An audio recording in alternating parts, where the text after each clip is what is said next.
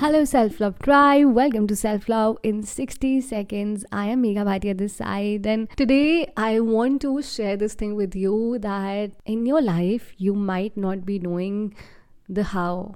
And you don't have to know the how also, whatever you're doing in your life. All you have to know is what you want to do and why you really want to do it. So, to all my listeners right now, write that 2 things or 3 things or 5 things that you really want to do in your life. Write the what and why and just drop the how in your life. There are so many times when we become so feverish because we don't know how the things will happen. We don't know how we'll get that job. We don't know how we'll achieve that money target that we have in our life. We don't know how we'll find that life partner. We don't know how we'll achieve wherever we want to achieve after 10 years, 20 years. But all I can say is let the universe take care of the how, and you just worry about what you want to do it, what can you do in terms of action, in terms of manifestation, and why you want to do it, why that particular thing you want to do it. Because trust me, I've interacted with so many people in this, like from India and across India, and I've observed that once your why is clear and your why is something which is unique to you.